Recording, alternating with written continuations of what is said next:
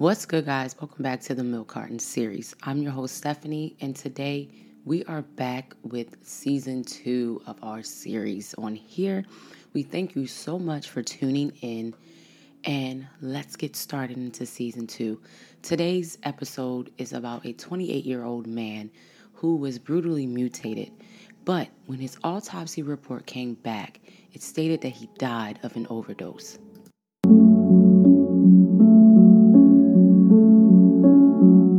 28-year-old Alfred Wright went missing on November 7, 2013, while traveling to treat a patient.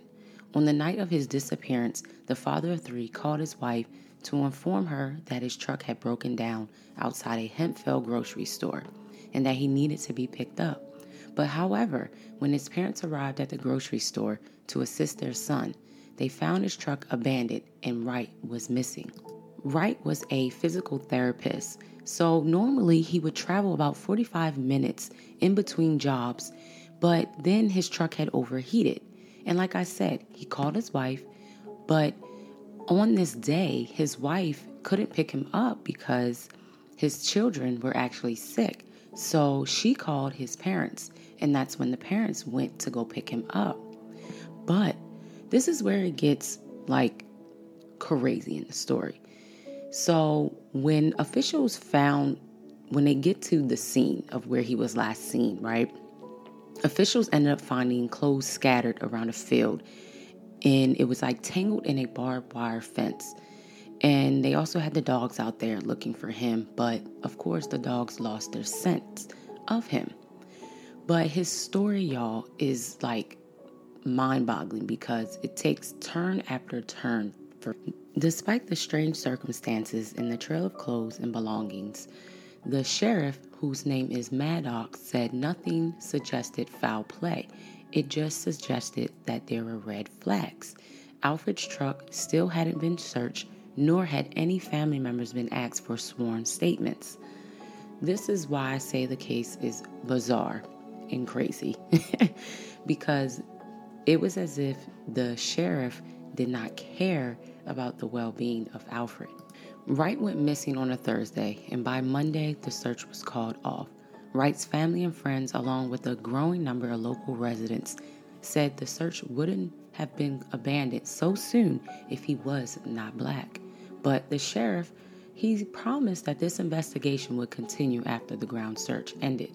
But weeks later, on end, the sheriff had little to say about this case. Wright's family had believed that local officials weren't taking the case seriously. Volunteers from Jasper, Texas had been turned away by officials. They were either saying that some of them weren't in good shape, or some of them were wearing the wrong clothing to search for someone, as if you need to have the right clothing on to search for someone. How in the world does that make sense at all? And then a cop was on Facebook making jokes about Mr. Wright, basically saying, well, he's probably laying low, enjoying a beer on the beach somewhere, as if this is the time to be joking about a missing person. So, on the 18th day after the disappearance, Alfred's family and friends from Jasper took up the job. And this is when they went to search this private land. And what's ironic about this land, guys, it has been said that this land was already searched. So volunteers decided to go and search this area again. They began to tear through the hills, the mud, the trees, all different types of things. 3 hours in, a strong wind blew past one of the leaders in this group, right? He said it could smell like death. So as he begins to get closer to this smell, he ends up finding a body. When Reverend Douglas Wright Sr., Alfred's father, came across the body, he knew instantly it was his child because Alfred had an angel wing tattooed across his shoulders. So he knew in that moment that that was his son. And he began to blurt out the words, "They killed my boy, they killed my boy," because to him it was no surprise. Alfred's body was found face down. He was stripped to his underwear.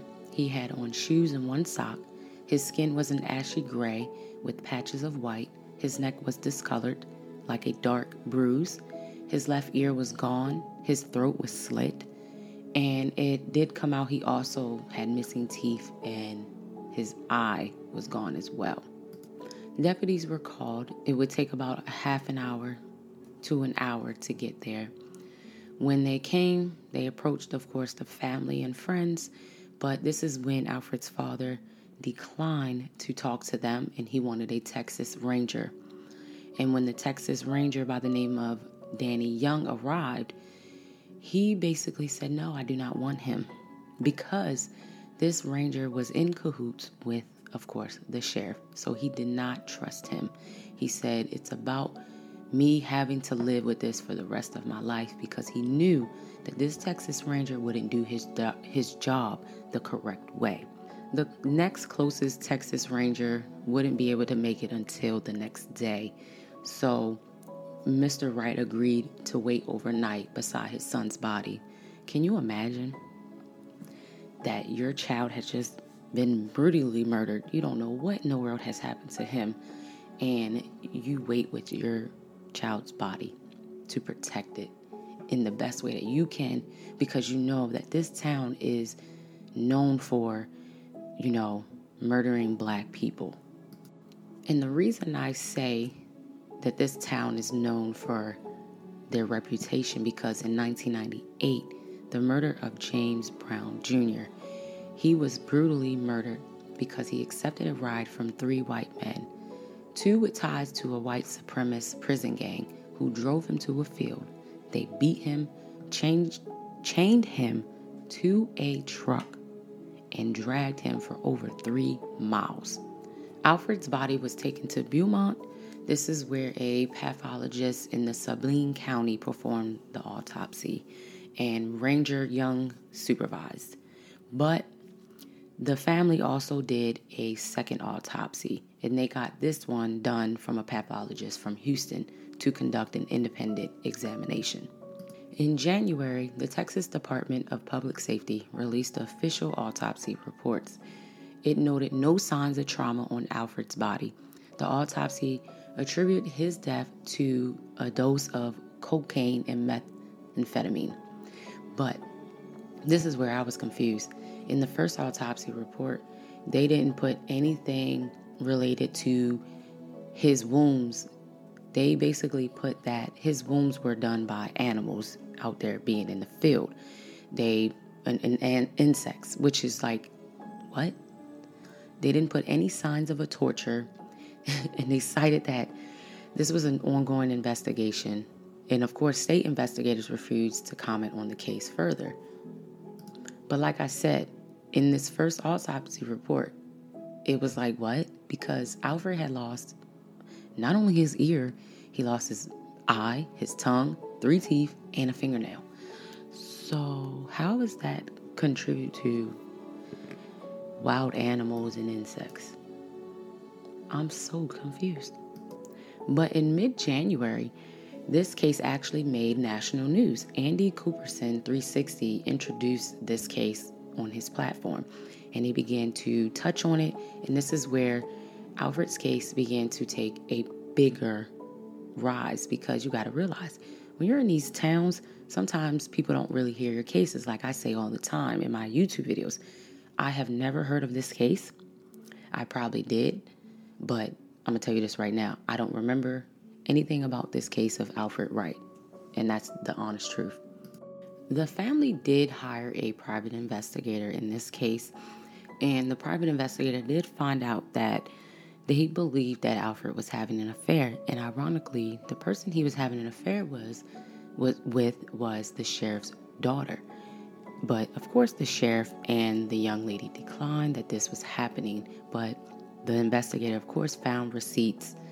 But in this case, it takes strange cases. Of course, the second autopsy came out, and it basically stated that there was an indication of a homicide, which the first autopsy failed to state, and it discussed more about his trauma.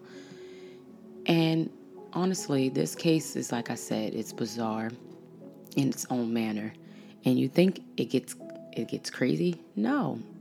So in August of 2014, of course, the case has been sitting, of course, right? So the U.S. Attorney's Office in Beaumont announced the indictment of 28-year-old Shane Dwayne Hagnott of Jasper. They charged...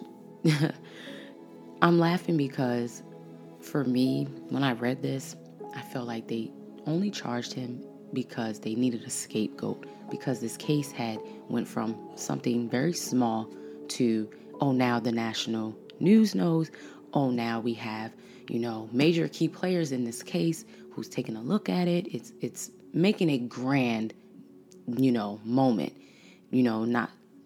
not that many black people, get, because again, people of color are not always in the national news. So you have to realize, especially when you're living in a racist town, but his family believed that Shane was a scapegoat as well.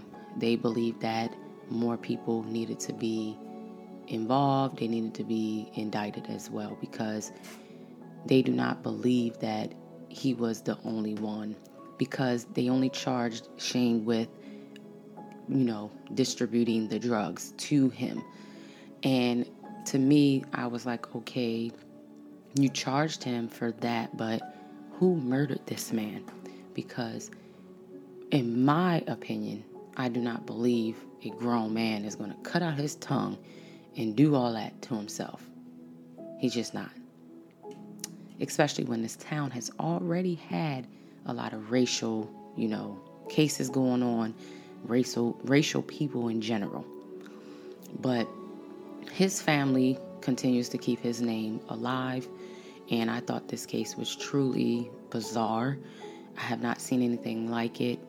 And what's even more ironic, because I forgot to mention this, the sheriff had failed to mention that he had seen Alfred the night he disappeared, because he stopped at that same grocery store and he had seen Alfred, on the phone as he was about to call, of course, his wife.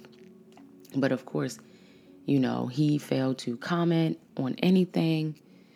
Honestly, it's just a case of, people who are in these so-called powerful positions.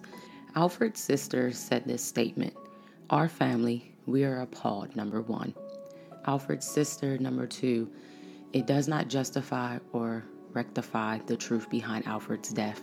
We are yet relentless in our search for the truth, and we are not looking for a scapegoat just to satisfy the minds of the people. But we are not going to stop pursuing justice, true justice, for Alfred Naeem Wright." And that's just the honest truth, because like I said, they believe that Hagnott was just a scapegoat. And regardless of his toxicology report, he had drugs in his system, but it's just some things just does not make sense. No, I have not ever been on drugs, but some things just doesn't make sense to me, and I stand on that statement.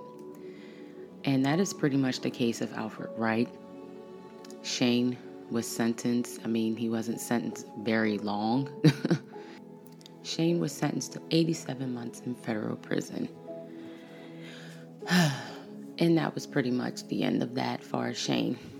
But that is this case of Alfred Wright, a man who, in my opinion, was murdered, and it was covered up by drugs. And it's truly sad. Truly, truly sad. So guys, until the next episode, I will see you.